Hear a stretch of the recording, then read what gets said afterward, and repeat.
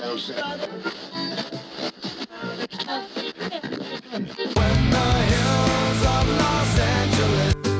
Angeles, I'm and most Hollywood nights. She goes to California, oh, California. What you say about Los Angeles? LA got the people saying.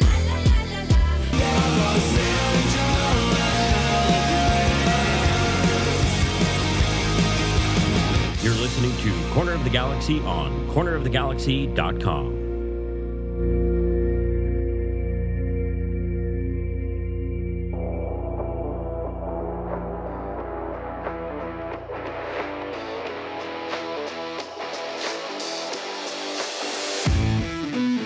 It's time for another episode of Corner of the Galaxy from the Box, the show that gets you behind the scenes of the LA Galaxy and into the minds of soccer reporters and MLS experts. Your hosts for the day are Corner of the Galaxy's Josh Gessman and LA Times soccer reporter Kevin Baxter. Let's start the show. Hello, everybody, and welcome to Corner of the Galaxy from the Box on cornerofthegalaxy.com. I'm your host, Josh Gessman, coming to you on a Monday, May 24th. The LA Galaxy, a 3-0 loss to the Portland Timbers. Not exactly the way that the Galaxy wanted to go up there. The red card obviously playing a huge role in this game. We're going to discuss the red card. We're going to discuss the game, tell you maybe some good things that we saw from the game, some bad things. Also, international break coming up rapidly after the Galaxy play San Jose this weekend. So some players will be missing this weekend. Maybe some players will be available that we didn't think would be available as well. In order to help us do all that, it's the Panda himself, Mr. Kevin Baxter. Kev, how's it going, buddy? All right, how are you? I'm doing good. I'm hanging in there. Hey, did you ever watch the old English comedy show Monty Python Flying Circus, or watch any of the the movies they made? Are you a fan of Monty Python? I watched like just a little bit for not a very long time ago. Maybe I've seen memes probably more than anything else. It was a little before my time.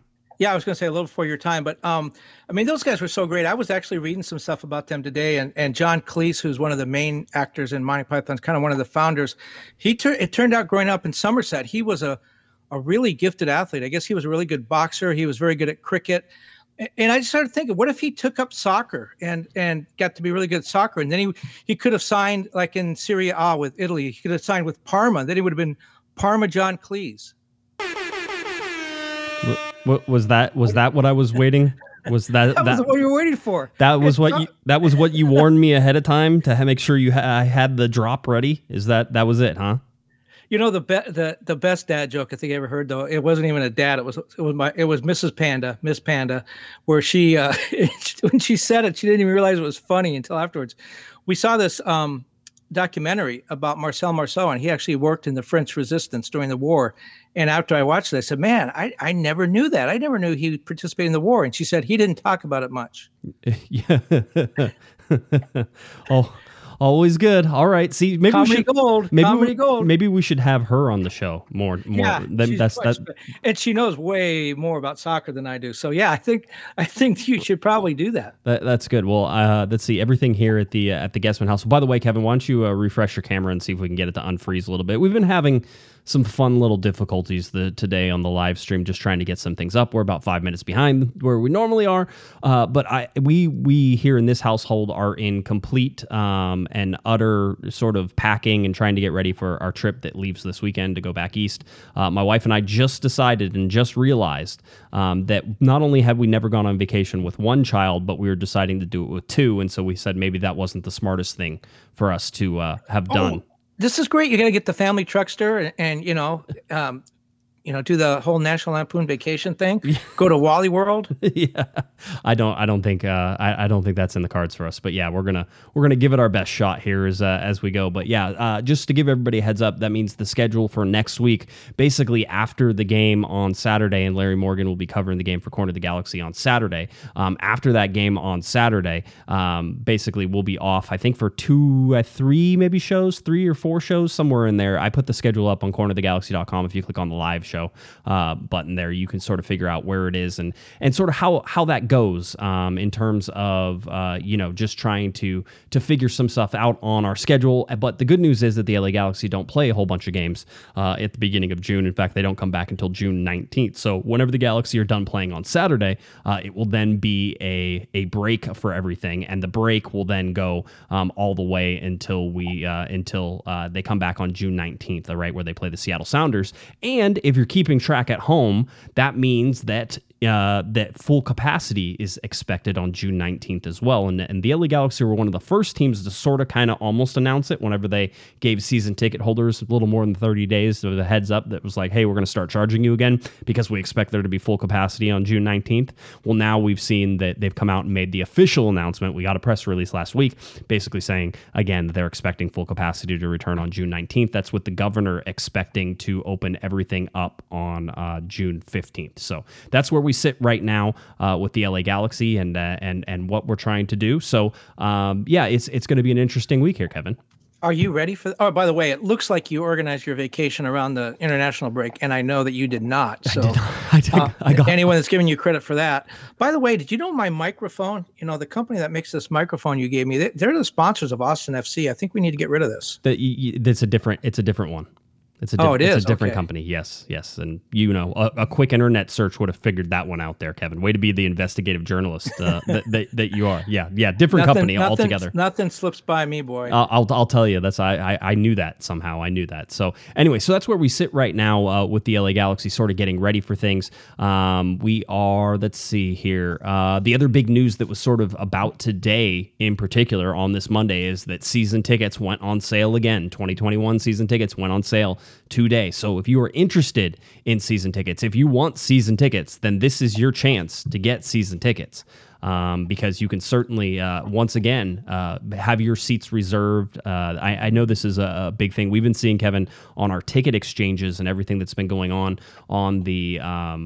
our Discord and things like that. We've been seeing that there's been a whole big, huge demand for all of these tickets, but obviously there's a very limited supply. So this game against San Jose, everybody's looking for tickets. Everybody wants to go, but there's only 7,193 people who actually have those tickets, and without that, that's sort of where we sit.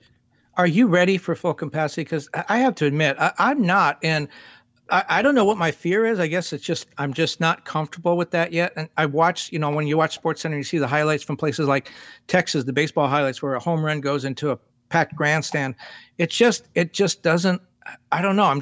It scares me just to see those pictures. I guess I'm just not comfortable with it yet. But the funny thing was, I've talked, up in the press box, we're kind of isolated from a lot of the stuff anyways. And we're not really crowded in there. It's not like you're in the stands where, you're rubbing elbows with other people. But I have talked to some fans, and some of the ones I've talked to are not ready yet either, but for much different reasons. They like the idea of being in these little family pods with space on both sides where, their neighbor doesn't get up to go get popcorn in the middle of the second half and they have to crawl over everybody. They kind of like the idea of being spaced out, but I guess it's coming back whether we like it or not, right? It's going to come back. Yeah, and I think it's time. Just looking at all the case rates and everything that's there, I think it's time. I think it's time, and I'm sure there's going to be some sort of restrictions in there. I'm sure we're going to have some sort of thing in there that's still not going to be 100% normal, but ultimately it's going to be normal. It's going to be as normal as we can make it for the time being, and I think as we go through the summer, it's going to just improve as we keep on going. So I wouldn't be surprised if there's still some mask mandates whenever you're inside of the 6 feet.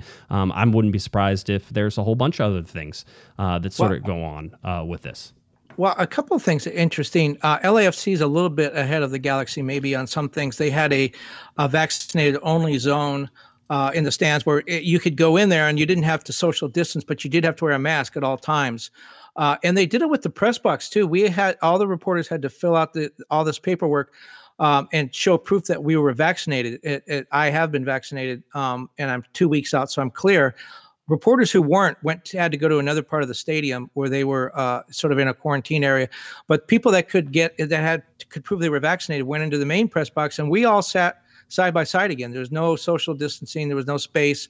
Everybody had to wear a mask the whole time. But the space was closed up a little bit. So maybe that's sort of the first baby step back. Yeah, it's getting close to reopening for sure, and hopefully we're going to see a little bit of that as we move forward. So yeah, let's get a little bit into this game, however, and I want to talk just briefly about the LA Galaxy's just trip up to Portland. This was a game that should have included a lot of things for the LA Galaxy. It should have really made the LA Galaxy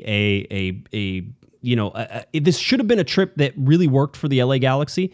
And so, the fact it all went sideways, Kevin, and the fact that, we don't have this good showing, right? The Galaxy were taking steps forward. That was really what I'm trying to get at. The Galaxy are taking steps forward. They're trying to get things, better as we go along. And you see them come out in the first half, and this is just general. I'll get to some details in a second, but you see them in the first half that more or less was able to control the first half in most cases. Bond did have to make some saves. Again, general thinking here. There was more or less able to control the flow of that game against an injured Portland on the road. This was really a game the Galaxy should have taken points from, and we see with Derek Williams and his red card, that changes everything. And so often we can say, perhaps the red card didn't change anything, but in this case, 100%, this red card was the entire reason that the LA Galaxy had the second half that they did. They could have played better in the second half. Absolutely 100% agree with that, but they didn't, and they lost it. So that was the thing. Yeah. I mean, I thought the first half was pretty equal. I thought the Galaxy were doing pretty well. They weren't dominating by any chance, but by any stretch, but they were doing well. Then came the poor tackle from Derek, and the dominoes began to fall. Yeah, I mean, it was a fairly quick fall from grace there as well. I will say this. I know that the Galaxy dominated possession. I think Greg Vanney had it best saying that, their possession was a little passive, talking after the game. And so we'll sort of start with that. Let's get to the starting lineup for the LA Galaxy against Portland, though. This game at 12:30 on a Saturday. A lot of early games, Kevin. This meant that the Galaxy traveled up on Friday, which was a good thing. Traveled up on Friday mid-morning-ish and was able to get up to Portland, sort of get settled, and then be ready for this game. Again, a lot of things lining up for the Galaxy in this game.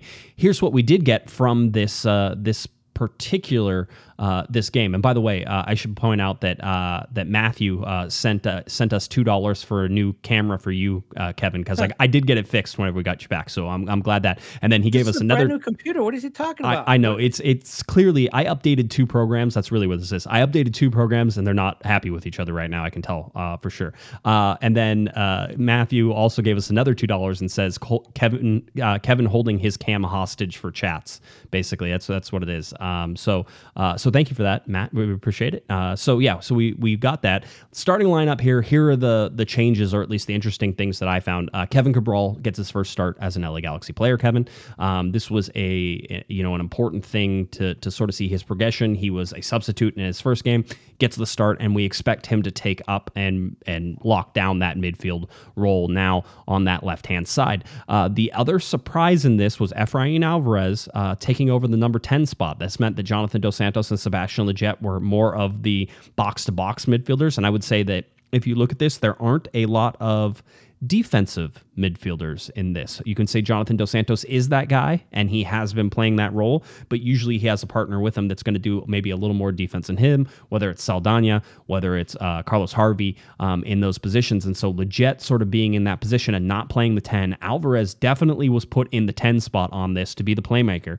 And so Vanney went with actually a pretty aggressive lineup when you look at it. Chicharito, Alvarez, Grandsir, Cabral, Lletget, and Dos Santos are all threats to get forward. You add in Araujo and Villafana coming up on the sides. You have a team that wants to move forward on that. That's at least what I got from that. Is that fair? Yeah. Well, yeah, but a couple of things. You were really disappointed with Efrain's play. I think we talked about earlier, and it was interesting that when they had to realign the formation after the red card, that Efrain was the one that came off. But I thought Cabral, I saw some stuff online where people were maybe not totally infatuated with Cabral. You could see that speed and how that's going to change things for the Galaxy. I thought he was dangerous at times, and I thought the speed made him a guy who is really going to fit well with this Galaxy team. But as in the Seattle game, which was the other on-the-road loss, the other away loss for the Galaxy, the other shutout, the other 3-0 result the Galaxy have had this season, as in that game, I saw Chicharito up the field quite a bit. I mean, he's best when he's inside the 18-yard box and he just kind of stays there, except when he comes back to play some defense. But offensively, I saw him, way up the field a lot. And I don't know how he winds up there. I don't know what leads to that. I mean, you can't see the whole field on TV, so I don't know what sort of drew him there, but that's not where he's supposed to be. He needs to be up front, and they need to get him the ball. When he starts roaming back toward the midfield stripe, that's not a good look. Well, and I will argue that one of the reasons he was dropping back so far was because Efrain Alvarez was not doing his job, which is really trying to control that. There's two things. Either you can look at this as Efrain Alvarez did not have a good game, and it was his fault that a lot of things didn't work for the LA Galaxy in the final third. And I would also put that on Cabral. I'd also put that on Gracier. It's not just on one person. A lot of things sort of happen with this to sort of make that happen. Or you can say that Portland did a very good job, Kevin, of marking Efrain Alvarez out of this game.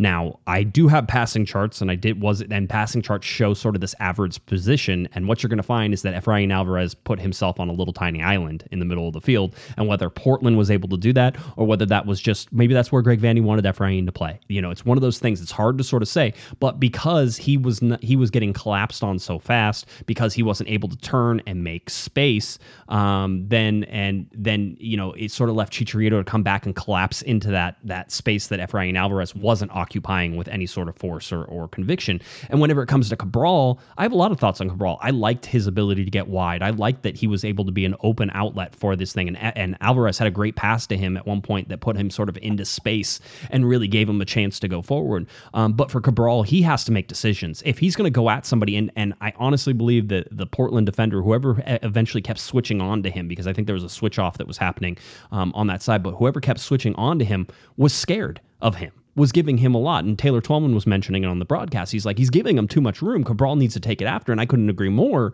You need to attack that space. And I think Cabral, given some time and some confidence, Kevin, will be that player. But what we're seeing right now is an indecisive Kevin Cabral. And if you're going to be indecisive, you don't know whether to pass or to shoot, then you're going to have the performance that he had, which is a mixed bag. He was in positions to be dangerous, but he was very rarely dangerous, in this game. Well, yeah, Sebastian Lletget talked about that afterwards. He said it's the guy's first game. What do you expect? And there does still seem to be some chemistry problems. You still do see guys breaking the wrong way, passes going behind them. There's a lot of new guys in this lineup, and a lot of guys like Efrain, getting extended playing time they didn't get last year. So I think that's part of the growing pains. But I think you look at the tools, and Cabral has a lot of tools. He just needs to get comfortable with his new teammates and the style of play. Who was your player of the game? I mean, I think it was pretty hands down that even though he gave up 3 goals, Jonathan Bond had a tremendous game. Yeah, there's 2 guys for me. I think Bond for sure had a very. I think he's the best goalkeeper in Major League Soccer history to have given up 11 goals in 6 games. Just the way he's looked and the way he's stabilized the LA Galaxy. I've been really happy with everything that sort of he's shown and done. I think the other guy for me was Julian Araujo, and I've looked at the stats and sort of backed it up again. It continues to be now, I think 3 games in a row, the standout position player. He has been just so solid. One mindset change from Greg Vanney, which was really, hey, we need you to play defense first. That was it. I mean, I'm sure it was more. I'm sure Vanney went into more detail than that. But as he relayed to us, it's really about, we know you have the offensive tools. We're not worried about you on the offensive side, but we are worried about you on the defensive side. So play defense first, and then you can break out on the offensive side. That change has Julian Araujo absolutely looking at some national team call-ups as those come about. We'll talk about that a little bit more as we go.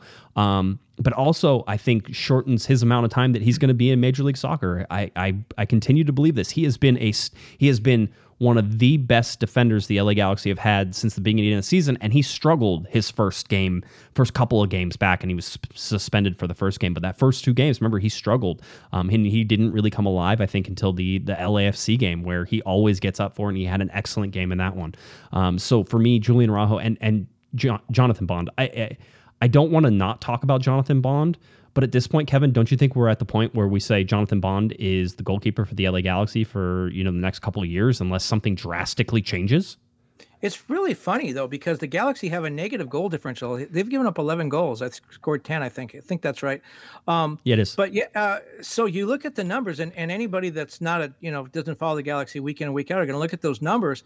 and they're going to look at I think he still leads the league in saves, and they're going to look at the number of shots the Galaxy give up. I think they gave up 20 in this game, a 9 on goal. And they're going to say, wow, this team is really poor defensively. And I'm not so sure whether that's fair. And they're probably going to say, look at this new goalkeeper giving up 11 goals. If you watch him every week, I mean, he's outstanding. It reminds me a little bit of the old Chivas USA days when Dan Kennedy was in goal. And there was one year he was voted he was voted to the second best 11. Otherwise, he was voted second best goalkeeper in the league. Right. And he gave up like 55 or 60 goals. Yes. It wasn't even close. Yes. But his peers recognized that, hey, this guy is really, really good. Maybe you get good when you get tested a lot. I don't know. If that's the case, Jonathan Bond will probably win the World Cup.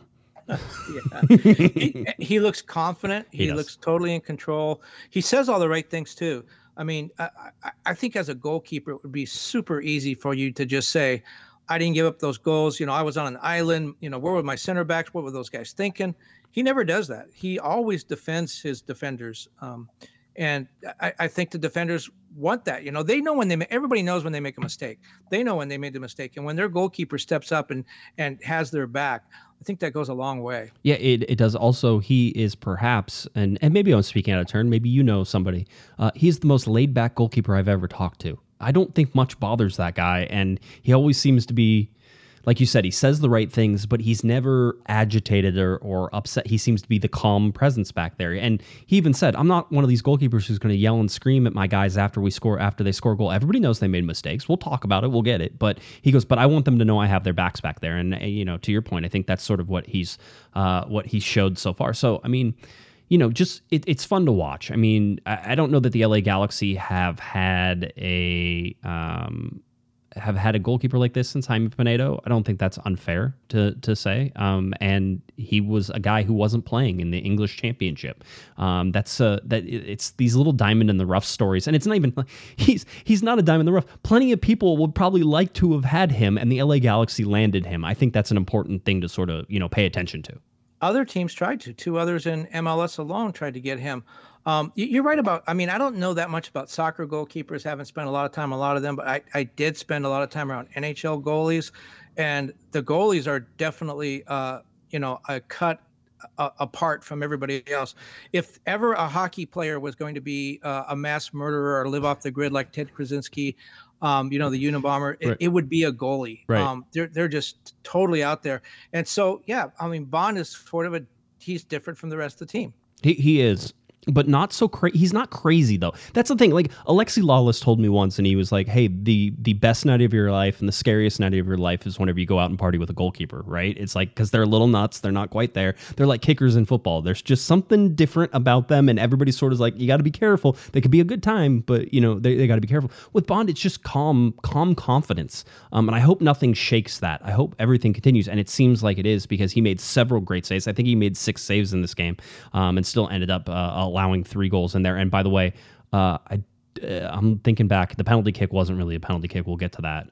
The 2 goals that were scored, there's nothing he could do. I mean, I would love to say that it was positioning on Jonathan Bond. It wasn't. It was defensive positioning that caused the problems for the LA Galaxy. But that's what it is. Let's stick with the first half. One was on a rebound off. It came off the crossbar. Yeah, it and did. Bounced right, and there was nobody there. By the way, before we forget, and I know we're going to get lost here, Sebastian Lletget, as you talked about, I think earlier, called up to the national team. He will miss Saturday's game, but I'm told Jonathan Dos Santos will not. He has been called up to the Mexican national team, but he will not be going to Arlington for this weekend's friendly. He'll be staying with the Galaxy.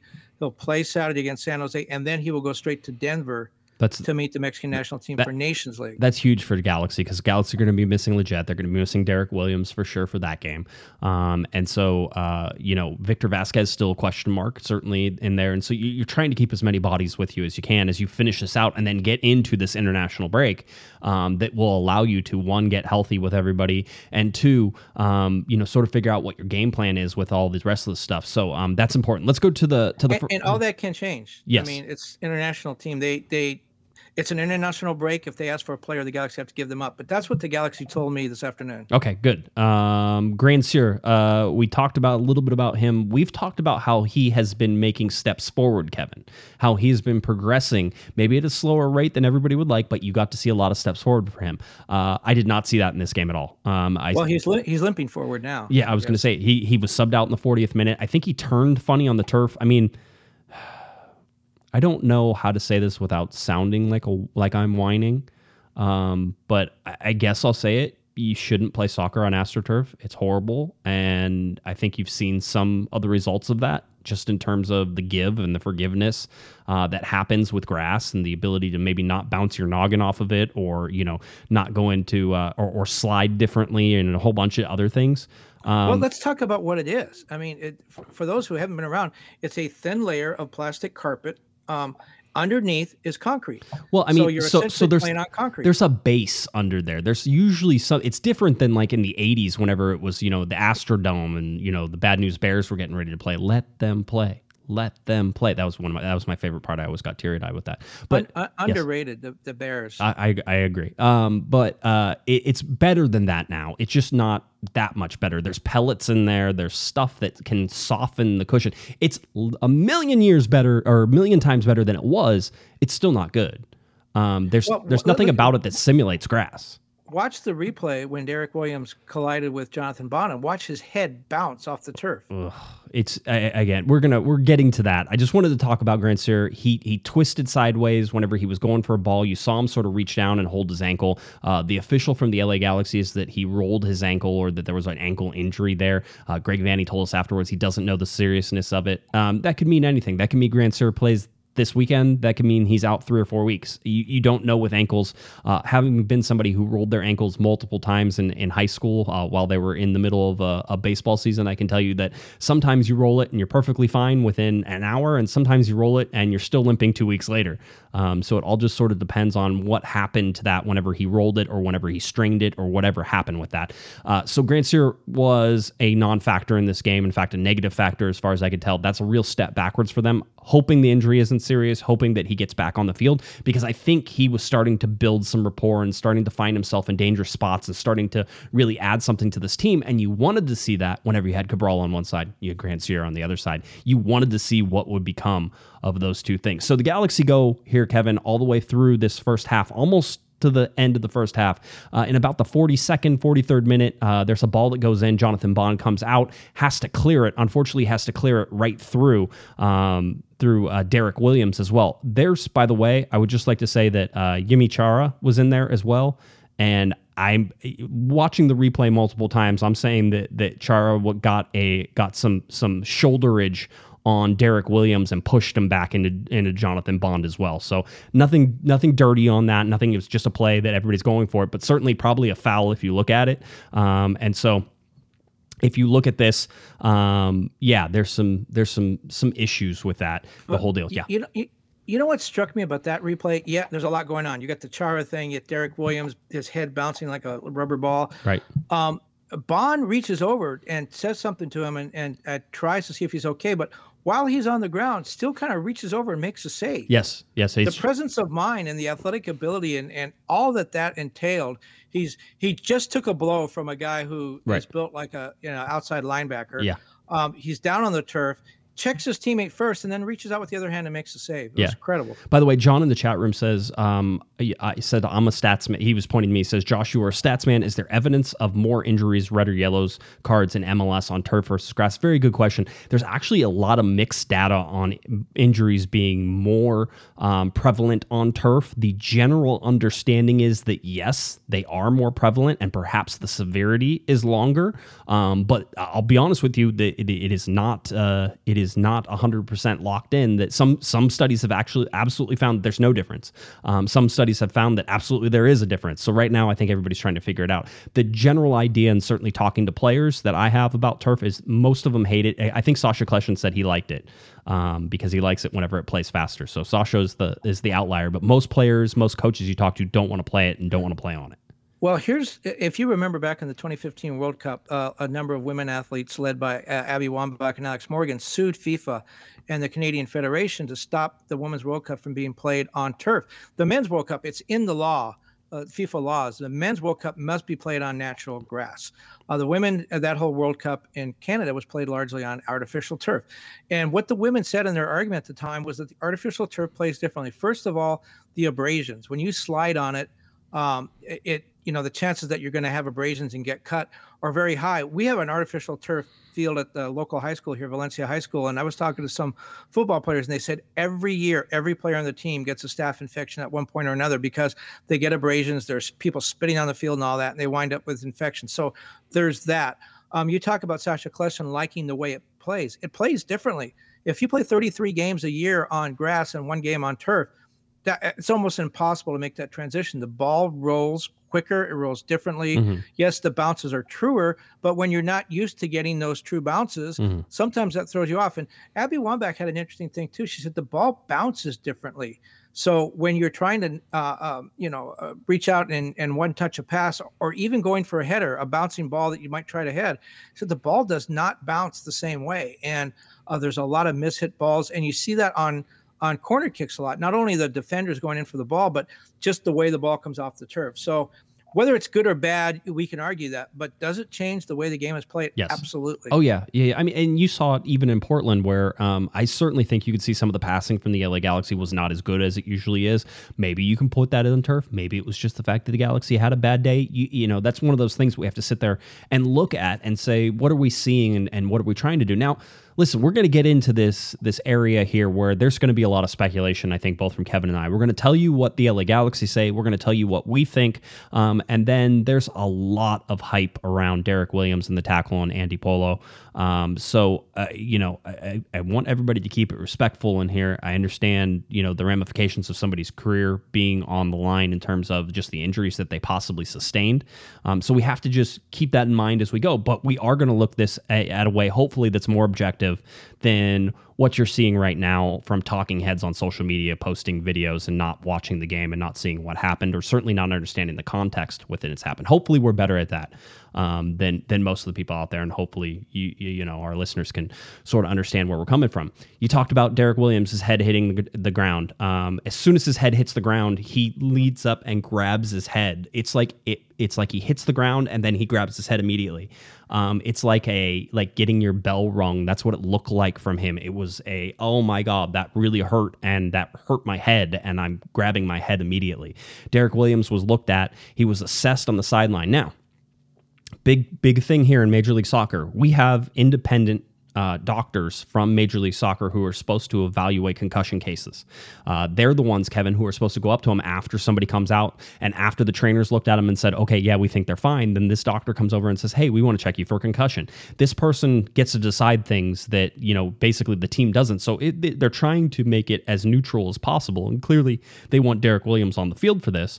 But it's one of those things where MLS is sort of mandated, and I think rightfully so, that there is an independent party playing a sort of a firewall here from letting a player who is clearly concussed from going back on the field. And in this particular case, Kevin, that independent doctor cleared Derek Williams to get back on the field and play. It was just seconds really after he got back on the field that this poorly mistimed, totally, mispositioned tackle happens on Andy Polo. I'll tell you right now that I think that Derek Williams was going for the ball. I think that's clear. The ball goes between his legs, so it's pretty hard to say he didn't go for the ball when the ball goes through his legs.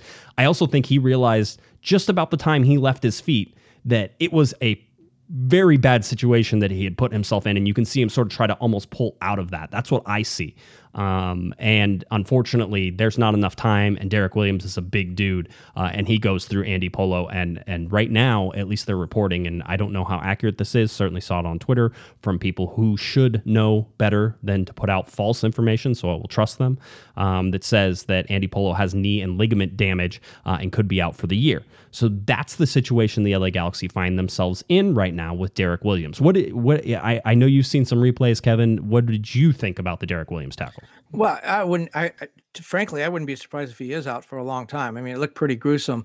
Stuart Holden had something on social media where he said that that he wants MLS to take into consideration whether Andy Polo is out for the year.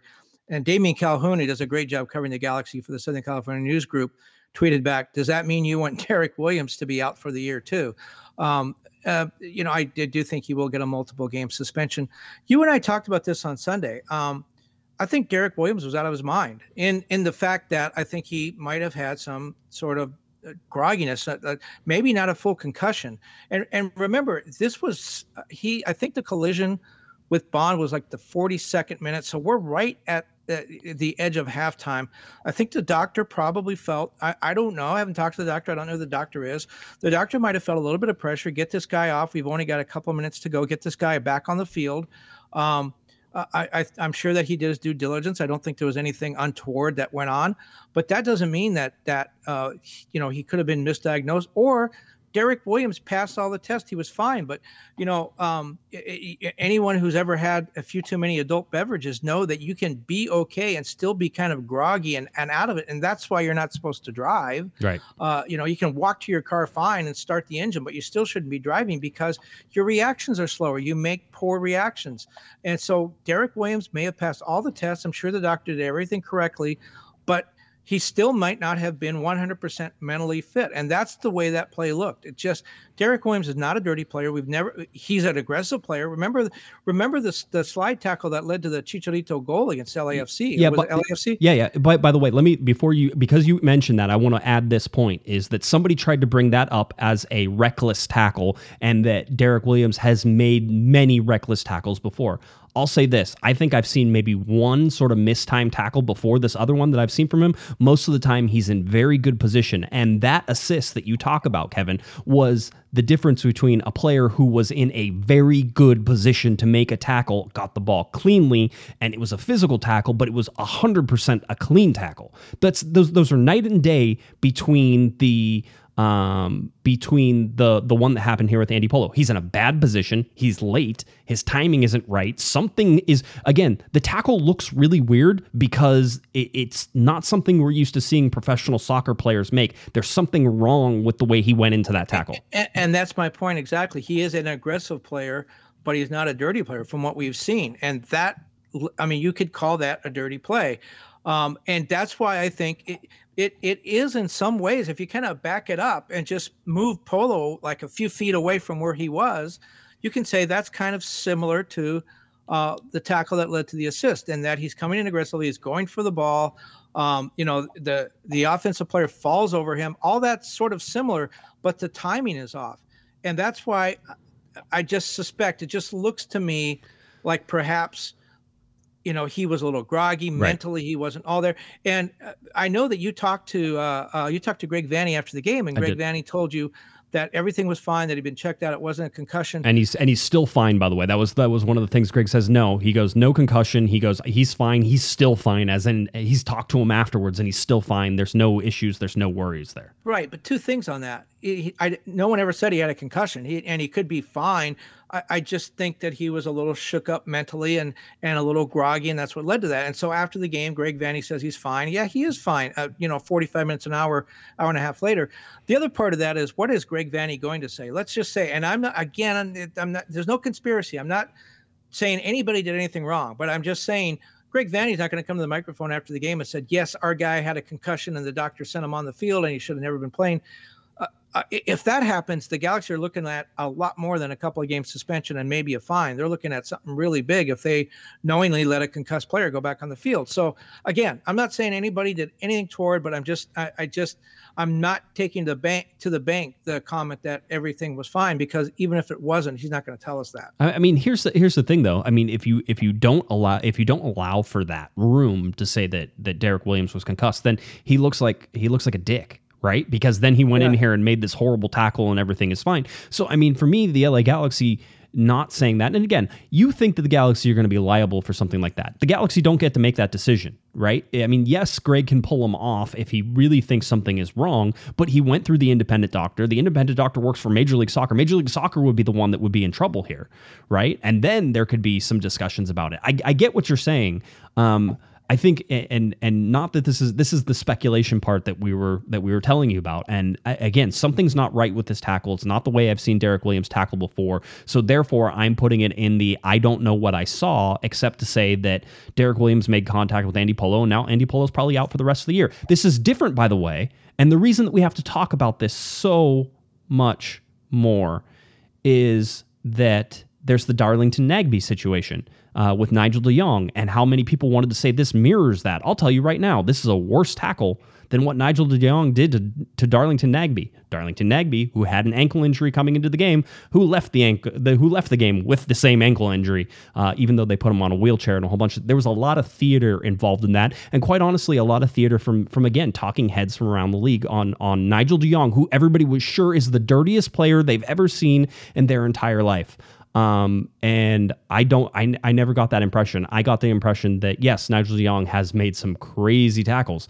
And certainly he did with the LA Galaxy later that year, not necessarily with Darlington Nagbe, but that one incident with Darlington Nagbe was not an indictment of what happened with Nigel de Jong over the years, but people want to make it about that now. For me, his reputation preceded him. But again, we're in the Portland situation where Merritt Paulson was calling for the death penalty for Derek Williams. Yes, and Andy Polo came back on the field wrapped like a mummy with his leg all bandaged up. Can I say something, by the way? Merritt Paulson has every right to go ahead and say that. He's a guy who pulls for his club. You know where he's coming from.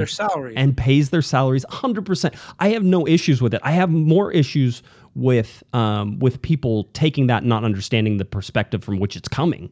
I mean, that's the whole. Of course, Merritt Paulson's going to say that. I don't blame him. Go ahead, Merritt. Go ahead and do that. In fact, I think every team should hope they have an owner that's like Merritt Paulson a little bit, who's willing to just throw caution to the wind, get fined by MLS, whatever happens, but have their guys the back. Mark Cuban of MLS. Yeah, exactly. So you see that. With Derek Williams, multiple game suspension. It doesn't surprise me at all. I think 3 games is where it's at. If it's less than that, I won't be surprised. If it's more than that, I would be surprised. There is no way this is he didn't go for the ball intention. And I think that whenever the people who evaluate that in the disciplinary committee, Kevin, who are soccer players, who are referees and stuff like that, I think they're going to see that. Now, the force here is considerable, and it's considerable because Derek Williams is a big dude. And he was moving at quite a clip whenever he made contact. It sucks. Nothing about this is good, and I don't think Derek Williams, if he's 100% in his right mind, Kevin, and let's pretend that he is for a second, I don't think Derek Williams is going to come out here and say that that was a good tackle or a good moment for him. So I think most of the part, you're going to have to sit here and say that the LA Galaxy have to live by whatever this happens. And there's not really much complaining about it. There's not going to be. I don't believe that MLS is going to give quote unquote the death penalty. He's not going to get. Was it Brian Mullins who had the 10-game suspension? What's the longest in MLS history? I was looking at it earlier today. It was the tackle on Zakuani that was off the ball late and broke a leg and was not going for the ball. That's a totally different situation whenever you look at what happened on the field, which was very much within the ball was there, the players were there. There was 2 players going for the ball, and they collided, and Derek Williams mistimed his tackle. Nobody should defend that. Greg Vanney didn't try defending it either. No, and he's a defender, and he said right away, it's a red card every time in every league in the world. And I don't know if you noticed Alan Kelly, the official, he was maybe 10 or 15 yards away, but on some of the TV replays I saw, you can see him kind of off in the distance, and he's still basically jogging after the play when his hands in his pocket. He didn't think about it for a second. No. The red card was out before Polo hit the ground, and he came over and put the red card out and then just started waving Derek Williams off the field. He seemed to be really, really disgusted with the whole thing. Yeah, I mean, it's not a good tackle. By the way, it's not anything. Nobody's going to argue that it's not a red card. That's not the argument here, right? And that's again, MLS has weird ways of doing things, but that tackle was actually on instant replay as some sort of controversial play. It's not a controversial play that it was a red card. Nobody disagreed. Nobody would disagree. I don't know why they're even bringing it up, except that they want to show it, so that way whenever they take action for it, they can say, look what we did, we took action for it. He's going to get 3 games. That's what it's going to be. I'm fairly certain of that. And he's a good player, and here's the unfortunate thing. I don't think he's a dirty player. Yes, we're just getting to know him. I think we would have heard a little bit about that, if there had been issues in Europe. We're just getting to know the guy. He seems to be a very aggressive player, but he doesn't seem to be dirty. This is going to follow him, and that's where the sort of online chatter is is worrisome because he's going to wind up with, as you said, a 2 or 3 game suspension, one of the longest in Galaxy history. And that's going to be the sort of the first line of his bio. Derek Williams, who was suspended for 3 games for, a rough tackle in his 3rd MLS game, yada, yada, yada. And I'm not, he made a mistake, and I'm sure he's going to fess up to it. And you don't hear the Galaxy pushing back at all. Unfortunately, this is going to be, like I said, the first line of his bio going forward. This is always going to follow him. Well, the Galaxy will have some time to sort of regroup a little bit. They'll play San Jose coming up. So anyway, that's the red card that you have here. Then, no changes are sort of made in that last couple minutes. I think there were about 4 minutes of added time in there, and then you get into the second half. The second half is really where I'm disappointed. I know Greg Vanney was trying, Kevin, and he said, even on the broadcast, he said, I'm trying, he goes, we need to find a way to not just sit back for 45 minutes. We need to find a way to still attack, even though we're down a man. We need to find ways forward. And so he didn't want to just park the bus and do that. Well, unfortunately for the LA Galaxy, some bad defending between DePuy, between Steres, and between Araujo on that backside led to a goal with it, in the 47th minute. So now you're down 1-0. It was an improper, if you really want to look at it, and I went back and sort of looked to see who was at fault here, and there's a bad shift in sort of the back line. There's 3 guys to 2 LA Galaxy defenders on that back post. Araujo has 2 guys. Steres has the guy in front of him who he thinks he's taking. It's really DePuy trying to drop back and shift back on that play. If he shifts back, then Steres can shift back into the guy, and then Araujo only has 1 guy instead of 2. It was a good cross. There's nothing really to say for Felipe Mora there. Buries it, easy goal. Not there. You go almost, just a couple minutes later, or I think in the 60th minute, and you get the one that goes off the crossbar and sort of goes into that. It comes back, and then Mora again heads it in, and then you get the penalty kick. The only thing for me that is disappointing in this game is, one, the LA Galaxy not mounting much of a defensive stand, and how can you after you give up 2 goals relatively quickly in that second half, Kevin? So it's not like you're going to, suddenly have a whole bunch of, stuff that the LA Galaxy are going to be able to do. They did have some nice strings of possession. They did do some things, but by that time the game was already over. And then you get this penalty kick, which was never a penalty kick. It's not a penalty kick in any league, in any world. Diego Valeri lost control of the ball, was already falling down, and he sought out Daniel Steres, ran into him, initiated the contact, and fell. There was no way. And the fact that VAR decided to leave it alone, and MLS is playing a VAR game that is much different than perhaps the rest of the world. They've suddenly decided to hang their hat on clear and obvious, Kevin. And clear and obvious can be a very large hurdle to overcome, or it can be a very small hurdle to overcome. It depends on how you view it, and it looks like MLS is going to use the very large hurdle. What it was played on the field is basically what it's going to be, unless we see something that's, oh my God, it's huge. And that's what happened in this. They did not touch this. I think they're reacting to all the offside calls in the Premier League, where, you need a microscope to see that the guy is a blade of grass in front of the defender, and then it's an offside goal, and they take that away. There's been perhaps an overreaction on MLS's part, but you certainly hear a lot of people say, let the players play. And that's where I think this clear and obvious thing come from. Yeah, that's the way the rule's written, but that's not the way the rest of the world interprets it. Yeah, I agree with that 100%. By the way, Matt says, gave us a $5 super chat here. He says, with all this backlash, do you think that his style of play, and you're talking about Derek Williams, will change and may have a drop in form because of it?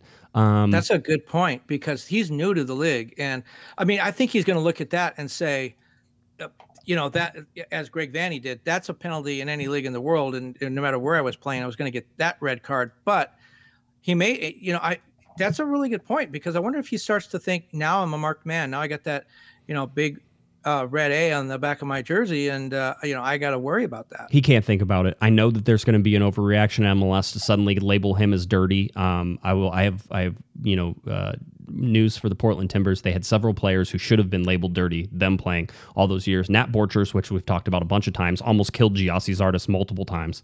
And then Diego Chara, Mr. Yellow Card accumulation. Maybe he wasn't the biggest guy, so he didn't obviously have this full physical attempt in there. But certainly, it doesn't do any good to label Derek Williams dirty. He's not a dirty player. It was just a really bad tackle, and you can see that. For me, this is something that he has to put it. I'll tell you right now, Nigel de Jong decided that whenever, and I did a one-on-one interview with Nigel, by the way, super nice guy, really into cars, really into some things, into the NFL, really liked being in the United States. I think he would have been a really good player for the LA Galaxy had they kept him there. But I asked Nigel, are you worried about your reputation coming into Major League Soccer? And he's like, no. He goes, everybody officiates the same way. He goes, but I can't change the way that I play. This is what's made me one of the best players, in the world. And when you think about where Nigel de Jong was throughout his time, I think you could certainly say that, he was one of the better players in the world. He just was very, very aggressive, and he had some bad fouls in there. Things happen in soccer. People break things and tear things and do things all the time. It is a physical sport. We see it day in and day out, Kevin, especially in Major League Soccer. MLS is a very physical league compared to some of the other leagues around the world. So you're going to see injuries. This is unfortunate. It's a bad tackle. The injuries are, devastating to Polo. I hope he's okay. I hope he can make it back. And that's sort of where we're at. You go the 2-3 games and you move on. That's all I can say. Yeah, I do think, though, that there are going to be referees that are going to spend a little extra time watching him. Not wrong. Not wrong at all. Not wrong at all, Kevin. By the way, Patrick gave us a $5 super chat. Says, I sure hope Williams doesn't change a thing. He's a stud. I wouldn't expect it. But again, we'll watch. We'll see how it goes. And he's lucky that he has a guy who was a great defender in his playing days in Greg Vanney to help him through this. I'm sure that this was a discussion that Greg Vanney had back in the day with one of his coaches about how, where is the line? How aggressive do you get? And I'm sure he has some wisdom that he'll be able to impart on Derek Williams. Just to give you an idea of the expected goals in this game, Portland obviously had the higher expected goals, 2.76 to 1.39. The interesting thing is, and by the way, at Jmore Quakes put this together and does a lot of stuff for analysis evolved. Yes, a Quakes guy, but does some great analysis for analysis or soccer analysis, American soccer analysis, I think is the website, and does some great things. But I thought the really interesting thing is if you look at the probability of goals, right? And the LA Galaxy finishing with 0 goals only had a 20% chance. The LA Galaxy probably should have scored at least 1 goal in this game. In fact, it's almost near 40% chance that they should have got at least 1, and their XG says that as well. So when we look at what the LA Galaxy did in this, they probably created enough chances to get at least 1 goal. Having said that, maybe that doesn't, if you look at the first half, there weren't a ton of great chances that the Galaxy probably could have had in there, but they were ahead certainly in their expected goals over Portland, basically until about the 40th minute when Grandsir got injured, when things started to change a little bit for the Galaxy, and then Derek Williams in the 44th minute. After that, it's all Portland. And that is one of the other things that I've sort of been arguing. I've been saying, Kevin, that this red card changed the entire game. It absolutely had an effect on the game. The expected goals chart tells you, everything tells you that something needed to sort of change for the LA Galaxy in that second half, and giving up a goal right away is not going to be that. You can't come back from that. And Kevin, I would have almost bet money that this LA Galaxy team would have been more than capable of playing down 10 men because of the effort that they usually give, right? We know that this is an effort-based team. We know that they like to work hard, and there's no better reward whenever you're down to 10 men than working hard, marking well, and being sort of that team that's hard to break down for that second half. And I thought the Galaxy would have done it. And unfortunately, I'll say it, bad defending, bad mindset, bad positioning there between Steres and Araujo, and that leads to a goal, and then you're out of it. You're done. That's it. No more. Thank you very much. Have a nice day. And that's what ended this game, basically, at the start of the second half. Well, and that makes this game coming up with San Jose really big, right? Because they're going to play without 2 starters. They're coming off their second 3-0 road loss. They're unbeaten at home, of course, coming off their second, big road loss and shutout of the season. They go after this game is when they go into the break, right? Yes. After this game, whatever happens in this game, they have 3 weeks to think about it. That's important because players take that with them. What you want to do if you have a bad performance is get right back out there again, and what you want to do if you have a great performance is get right back out there again because momentum's on your side. So whatever happens in this game, good or bad, it's going to sit with them for 3 weeks, and you don't want to have a bad performance to think about for 3 weeks.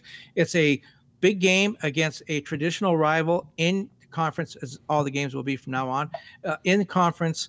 So it's kind of a 6-point swing when you think about it. But coming off of the Portland thing, I know a lot of players want to get right back out there, and they need to. I'm still on the bubble a little bit with this team. You and I have talked about it a lot. You see things, the Chicharito hat trick, and you want to say, yes, this team is an MLS Cup finalist for sure. These guys are great. And then you see games like this one, you say, wow, they really haven't grown that much over the last year. They're still pretty poor. There's a lot of obvious defects. I'm kind of in between. I think they played really well, and I think this could be a really good team. And I think that there's an awful lot to work on. So I'm not off the bandwagon yet, but I'm not necessarily in the driver's seat either. I still want to see a little bit more of this team, and they're still developing. There's 2 players that are going to be starters, right, that aren't even here yet, aren't even in the United States yet. So, we need a little bit of time. But I do think that this game with San Jose, it doesn't mean they have to win. If they have a great game and lose, I think that they can still feel better about themselves playing without 2 starters. If they have a bad game and lose, then that's not good. Do you think that they are somehow taking anything from this game over the weekend? I mean, somebody tried to compare it to the 3-0 loss to Seattle, and I said, please send me over whatever you're drinking / smoking, because they're 2 completely different games. That you can't compare those two. It's very simple. The red card changed that game. There's very little evidence to suggest that wasn't the case. The stats say it. The score says it. Everything says it. The Galaxy ended up winning the possession battle. Not that matters, but that most of that came because they held most of the possession in the first half, and then ceded some of that possession in the second half. So there's a lot of stuff. Listen, the Galaxy's even their passing chart, and the only thing I really want to say about the passing chart that gives us sort of average positions and stuff like that is go look at Chicharito and Efrain Alvarez, where their average positions are basically next to each other. And not only are they next to each other, but there's not a lot of distribution coming out of Alvarez, who should have been the 10 guy in that role. And so, if you're trying to fix anything in this game, it's perhaps that Efrain Alvarez, and we're seeing Greg Vanney have to make these decisions in midfield. But I wouldn't be surprised if against San Jose, a team that plays weird, I'll say weird, with their man marking and some different things that they do on defense and how they attack and a whole bunch of other stuff. They play weird, that you don't see Alvarez out on the field again, because he was a real liability in the first half of this game when things were even, when things were more in favor of the LA Galaxy. I'll tell you right now, if the Galaxy don't get that red card, there's 0 chance they don't leave without at least a point. I think they had a draw wrapped up in that game, and they could have stolen 3 points in that game as well. Well, are there things that were poor? Yeah. I mean, I think you just mentioned Efrain Alvarez. I think Efrain and I think Greg Vanney look at it and say, look, we've been in camp for 3 months now. You've been here. You're still not getting it. Why are you standing next to Chicharito? That's the guy you're supposed to be passing the ball to.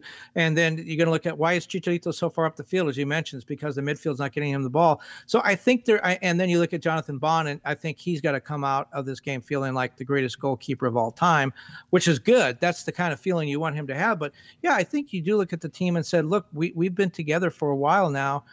I get the chemistry is still coming, but there are some fundamental things that were not being done the way Greg Vanney is teaching them. And so, yeah, I do think that there is, I'm not saying you tear it up and start all over again, but I do think there's probably a little bit of frustration of, look, guys, we're better than this. We've worked on this a lot. And that's why I'm saying going into the San Jose game, if everything clicks and they lose, that's fine. But if they have another game where the midfield can't get the ball to the strikers, and the strikers are playing at the midfield stripe, and you have the guy who's supposed to be the playmaker standing next to the target striker. Yeah, I think some of those are going to be things that they're not going to want to be thinking about for that 3-week break. Yeah, it makes some sense. Real quickly to some of the game takeaways that we can look at the start for the LA Galaxy. There was a lot being said, and I think people were a little misinformed, certainly not on this show, but if you hear it in the general context of things of how good the LA Galaxy start was and blah, blah, blah. I mean, technically speaking, now the 2019 season is now a better start to the season than this 2021 season had. And that 2019 season was a team that made the playoffs, but just barely. And, there's a lot of things that you can sort of maybe take in parallel with this 2021 season right now. 12 points through 6 games is a great place for the Galaxy to be. In fact, it's tied for the 6th best start, I think, in LA Galaxy history. So that's not a horrible place to be. It's way better than probably this team, which is still coming together and sort of being, trying to figure out what exactly they are is. It's a good spot. So, again, I think that there's not much you can take from the game in terms of where the Galaxy are. The Galaxy are not as good as Seattle. I think we've learned that. I'll say they're tied for third. They're in third place. That is correct. Yeah, that is correct. Tied for third place in the Western Conference right now, 12 points. Again, the 2 teams that are in front of them, Kansas City and Seattle, have both played 7 games. Technically, the LA Galaxy have the 2nd best points per game in the Western Conference right now. There's only one team in MLS with more wins. Yeah. Seattle's the only one with more wins. Yeah, I mean, again, so there's things that we've sort of seen. And now people can tear down those wins and tell you, oh, well, you didn't play this team very well. You didn't play that team. Well, let's tear down the losses right now. You lost to Seattle, who I think is the best team head and shoulders right now in Major League Soccer. Certainly should be number one on all the lists of anywhere you start talking. And they lost to a Portland Timbers game after going down to 10 men. Those are your losses right now. Both on turf, by the way. Interesting. Galaxy 0 on turf so far this season. Maybe that plays out a little bit differently. But I think they may have to actually go up to Vancouver. Things open up and Vancouver actually goes back to Vancouver, then they might have to play on turf in Vancouver. Otherwise, they're going to play in Salt Lake City on that grass. We'll see how that eventually plays out. But that's what we got there. Some other things we're keeping an eye on just in terms of designated players, Kevin. So far in 2021, and I have 2020 in here because I forgot to change the chart, but in 2021, we actually have seen the LA Galaxy play the LA Galaxy designated players play 88.3% of the available minutes, which is much better than what it was last year. I think we were in the 60% whenever things were finally done in terms of that. So much better. Kevin Cabral, even the lowest part of that only because he didn't start the first game. He came on as sort of a sub late on there. So the available minutes hurt him a little bit there. But again, Javier Hernandez has played 97% of the available minutes so far. Jonathan Dos Santos, 91% of the available minutes so far. And Kevin Cabral just starting 54% of the available minutes. So something we're watching because we all agree that if the Galaxy want to be good, they need to have all of their designated players on the field for a lot of the time. That's still fair to say, right? Yeah. Okay, good. Wanted to make sure we weren't diverging there. You talked about the goal differential, -1, 10 goals scored, 11 goals against, 2 3-0 losses in there. And what we're seeing so far is if we predict this out to a 34-game total, Kevin, the LA Galaxy right now on pace to score 56.7 goals and to give up 62.3 goals. So we can compare that over years in a lot of things. So 57 goals being scored is above average for the LA Galaxy at 48.7 goals is the average across all seasons for the LA Galaxy. And then if we're looking at the other side of that, and I'll actually have to flip back and forth. So 62 goals was our total on defense, allowing 62 goals. 62 would put them well above average for the overall for the Galaxy along their life. So about 41.4 goals is average on the goals against, and they're on pace right now to give up 62. That feels skewed. Right yeah, now. that's going to turn around when they get the rest of the French Foreign Legion in here. I mean, a holding midfielder and a center back, that's going to change things quite a bit. You would think it would, for sure. So anyway, so that's just stuff we were talking about. We talked about Sebastian Lletget being called up to the U.S. men's national team for this game in Switzerland. There's in 4 games, basically, he will be playing in, or at least available for and away from the LA Galaxy. 5:30, the game at Switzerland. Sebastian Lletget already departed, Kevin. He's already there. He's already been training. He will not be playing this weekend. You talked about Jonathan Dos Santos not going to Mexico right away, not playing in the friendly, but getting ready for the CONCACAF Nations League finals, which are 6-3, 6-6, and 6-9, it looks like, right around in that area in terms of the dates. And I got these from the... Well, no, actually, there's only 2 games. There's the semifinal and the final. Yes, absolutely. You're right. I added the friendly in there that they've added on as at the end of the U.S. men's national team little run here. So they have 4 games, 5:30, 6-3, 6-6, and 6-9. That 6-9 game is versus Costa Rica in Sandy, Utah. That's a friendly game as well. And I think Greg Berhalter's trying to simulate a stretch of games here for World Cup qualifying. Is that what we're saying? It's exactly what he talked about that on a conference call today. That's exactly what he's trying to do. And by the way, this team, it gets lost, all these call-ups with Sebastian Lletget, just how rare this is and where Sebastian Lletget is. He is the only U.S. national team player to play in the last 7 games for the U.S. By the way, the U.S. is unbeaten in their last 9. They're 8-0-1 going back to October of 2019 when they lost to Canada. So Sebastian Lletget has played in the last 7 for this team. And Greg Berhalter did say that this is, he didn't use the exact words, but if you read between the lines, this roster they just called up is a little bit of the template for what he intends to use for World Cup qualifiers. There may be some guys that he gets back that he wants back, like Jordan Morris, who's hurt, Paul Arriola. Those guys may come back into the fold. But this is basically what he considers to be his best available first-team roster now. And Julian Araujo, some of those guys, they may get called up for Gold Cup. But this is the World Cup qualifying roster. Only 4 MLS players on this roster. You have Jackson Yueill from San Jose, Kellen Acosta from Colorado, and David Ochoa, the young goalkeeper from Real Salt Lake, who I think is just getting a little bit of an experience, in coming in. Sebastian Legget's the fourth, one of 4 MLS players, probably the only one of those 4 that'll start. He's been in the last 7 games. Sebastian Lletget, with his versatility and his talent, has really played himself not only onto the national team, but into a key place in this national team. Yeah, he is. I mean, maybe whenever everybody's healthy and stuff like that, he's not a starter all the time, but I think he plays a role. I think he's like, if you're going to a World Cup, Sebastian Lletget is going with you right now. Well, and listen to the guys who aren't on the team and weren't even really mentioned in the conversation. No Michael Bradley. We kind of knew that was coming. No Josie Altidore. Right. No Gyasi Zardes. These guys are just, they're out right now. They're not really even part of the discussion. Now, we may see them in the Gold Cup. Maybe if they score 100 goals in the Gold Cup, some of these guys play themselves in the World Cup qualifying. But right now, it's these guys from Europe. Yeah, the interesting part about that and the Galaxy angle from all of this is that the Gold Cup also starts in July.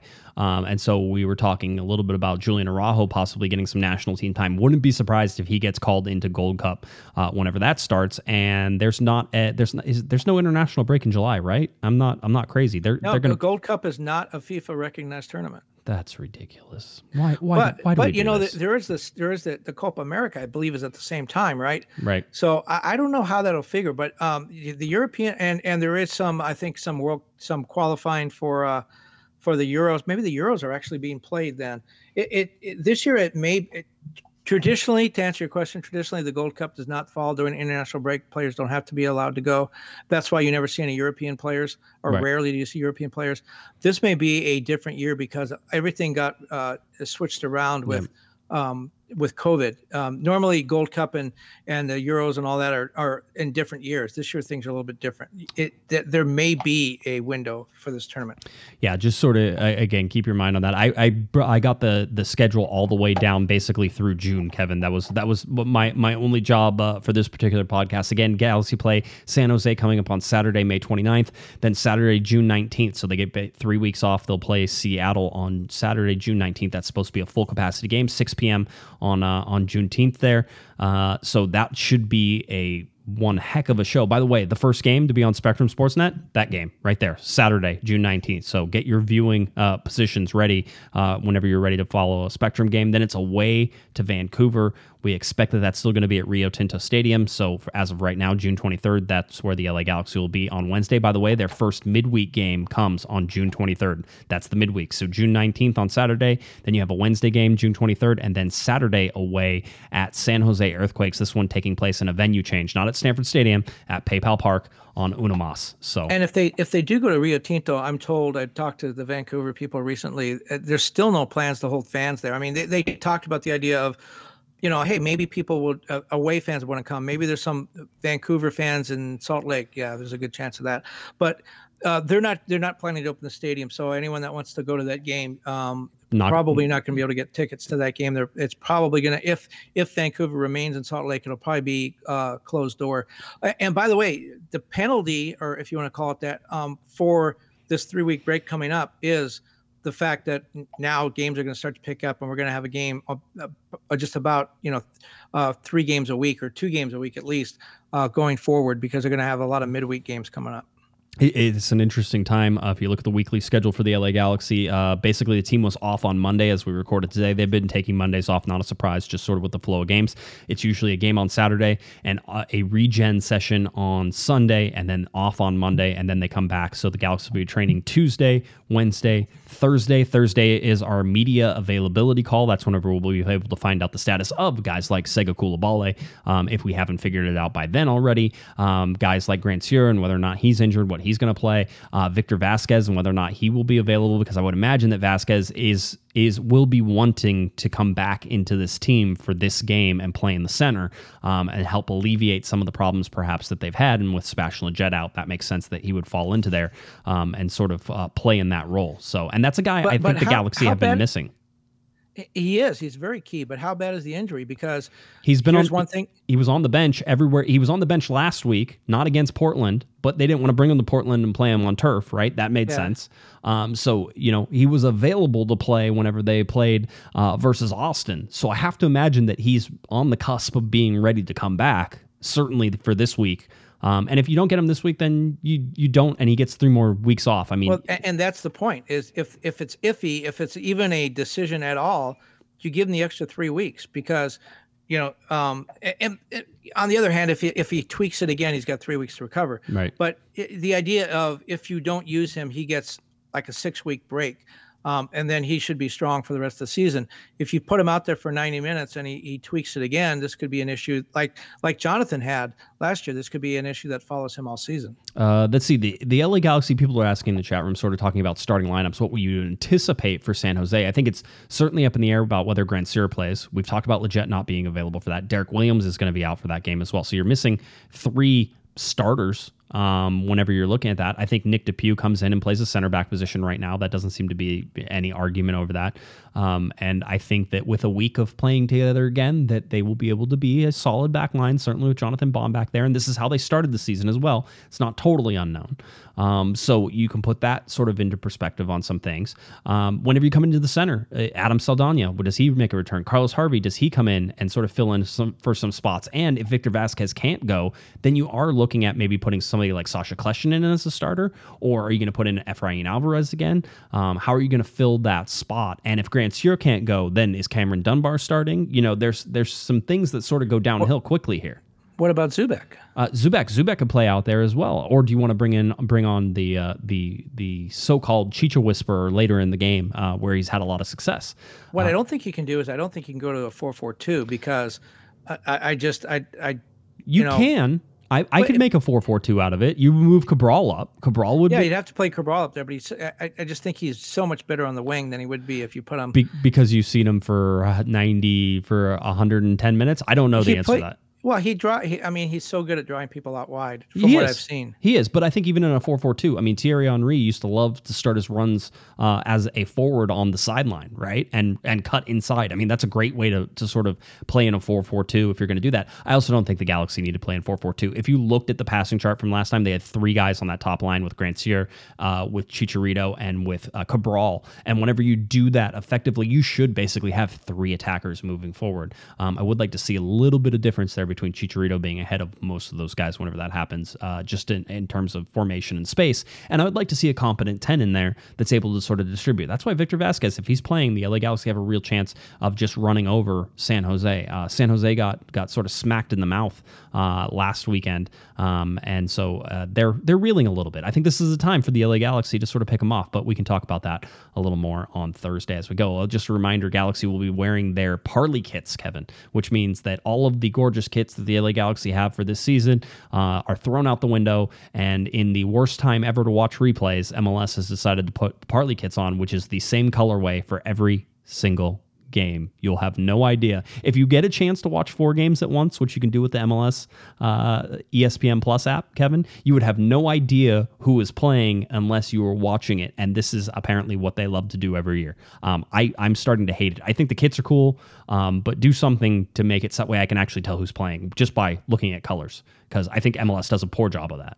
Well, it's easy to pick Chicharito up because of those shoes. He's got those fluorescent neon shoes. Sometimes they're red, sometimes they're fluorescent. He switches it up. You don't know. Maybe he's going to go very bland. Maybe he's going to go like a neon blue to match the outfits. But the Parley kit's playing this weekend at Dignity Health Sports Park, and again, attendance cap still in place for this game. So don't expect to find a ticket. There might be some on the secondary market, but as we were talking about earlier, everybody wants to get in this game. Lots of tickets, lots of people want to buy, not so many people want to sell, and therefore there's going to be a lot of people who are left out. But hopefully, fingers crossed, and it seems that way, this is the last time you have to worry about that. June 19th, full capacity for the LA Galaxy. So, how many people you think come back for that game? Do you think that it's 25? I bet you it's not. I bet you it's over 20. I think that's a safe bet. Let's see, when is the game? It's a 6 p.m. game, right? On a Saturday? Is that when it is? Here, I'm going to look up the schedule again. You're talking about the Seattle game. Yeah, 6 p.m. on a Saturday. Correct. I bet you it might be a sellout. You don't have 25,000 people isn't a ton of people to convince, Kevin. That's not a ton. There's plenty of people in the LA area who probably feel more than happy to go back into some of these things. But yeah, it's going to be a little weird. The concourse is going to be busy, Our press box, are they going to shrink our press box back down too? That means everybody gets to go? That'd be kind of fun. I'm okay with that. Most of the people up there are vaccinated. I'm a happy camper. I'll wear my mask. Be a good. And we boy. still have those little. I hope they keep those little hockey glass, plexiglass things between the workstations. That's kind of cool. No. You don't like those? No, I hope they go away immediately. Most of the time, because you don't pay attention when I sit next to you anyway. I'm like, hey, Kevin, did you see this? Nothing. Crickets. Nothing. Well, You're just typing away on your story. Aren't you? Yeah. Well, I'm on deadline all the time. Aren't you to the point where you should be able to figure out what's going on in the field without asking me all the time? Yes, that's usually what happens. It's not you asking me. It's me asking you. Never. Yes. Okay. Just wanted to make sure. I'm glad everybody has that for sure. All right. LA Galaxy have a game coming up against San Jose on May 29th. Again, heads up, you will get no coverage from me personally, probably not from the Twitter account. Larry Morgan will be writing a recap, and I'll post that whenever I get a chance from my vacation. And then it will be off for a little bit in terms of the podcast while I get some vacation time with two children on a long road trip and a long flight. That sounds horrible. Yeah. Way to schedule it during the season. Man, what were you thinking? My wife picked out these dates, I would like to point out, and I said, no, that's fine. Didn't even look at the schedule. And then I only missed one game. I'm winning. Who's winning right now? I hit the jackpot. Well, enjoy Wally World. Oh, by the way, Philip asks in the chat room just before we go. Philip says, Josh, any traction to the Alessandrini self-referral? Did you see this? Yeah, I did. That was very cute and very predictable. You knew he was going to do that. Yeah, Roman Alessandrini replying back to an LA Galaxy post, hey, if you need another French guy, I'm available. That type of thing. And that's man, did he love it here? Yeah, he does. I think that's great. I think everybody should enjoy that. And there's absolutely no way that's happening. By the way, it could happen. There's nothing really getting in the way of that besides money and an agreement and some other things. There's some international things that probably have to happen. But at the same time, it's not happening. I don't see it. I don't think that they have the room for it right now. Although it would be fun. It would be fun. It would be. And I think he wanted to become a citizen. He may not need an international slot, and I bet you he would pay them to come back. So the money may not be an issue. I mean, he probably wants some money, Kevin. I don't think they'll pay. I don't think he'll pay. But I mean, yes, I think that you probably still have to pay him around $500,000 to $600,000. This is a guy who was making in the 1.9 range, like right in there around $2 million. So he's about half of what people cost. Yeah, absolutely. So there we go. All right, but Roman Alessandrini is such a great guy. Like, how can you ever not like that guy? There's lots of things happened with his injuries. Lots of things that I would say I would have second guesses of bringing him back if you needed to rely on him. But if you don't need to rely on him, and it's a guy off the bench, I mean, Bruce made an MLS career out of getting veteran players who he trusted to come off the bench and fill in spots whenever he needed to. So hey, maybe Greg Vandy can do the same with Roman Alessandrini. That would be awesome. I'd be in favor of that. I'm glad. I'll tell. We'll send a note to Dennis. I'm gonna call Dennis right now. That always works. All right. I think that's it. Anything else? You good? You want to talk about John Cleese some more? No, absolutely not. No, we're done. Absolutely, 100%. Farmer John Cleese. No, not going to happen. All right, if you're looking for Mr. Kevin Baxter on Twitter, it's at KBaxter11. Please head on over to latimes.com where you can find all of Kevin's articles, writings, get his newsletter as well. That'll hit your email box early tomorrow morning on a Tuesday morning. So make sure you do that if you can. Head on over to latimes.com. All right, if you're looking for me on Twitter, it's at JGuessman, JGUESMAN, and of course at Galaxy Podcast. Head on over to cornerofthegalaxy.com. Reviews, videos, podcasts, all that stuff is there, cornerofthegalaxy.com. All right, that does it for me. For Kevin, the Panda Baxter, I'm Josh Pato Guessman. You've been listening, you've been watching to Corner of the Galaxy from the box on cornerofthegalaxy.com. Have a great one, everybody. You've been listening to the Corner of the Galaxy podcast on cornerofthegalaxy.com. You can follow the show on Twitter and Instagram at Galaxy Podcast. And be sure to check out and subscribe to iTunes, Stitcher, and Facebook by searching for Corner of the Galaxy. Fans, we thank you for listening, and we ask that you be kind and courteous to your neighbors as you leave the podcast. We thank you for joining us and look forward to seeing you again. Until then, I'm Michael Araujo, and on behalf of the entire Corner of the Galaxy crew, goodbye, everybody.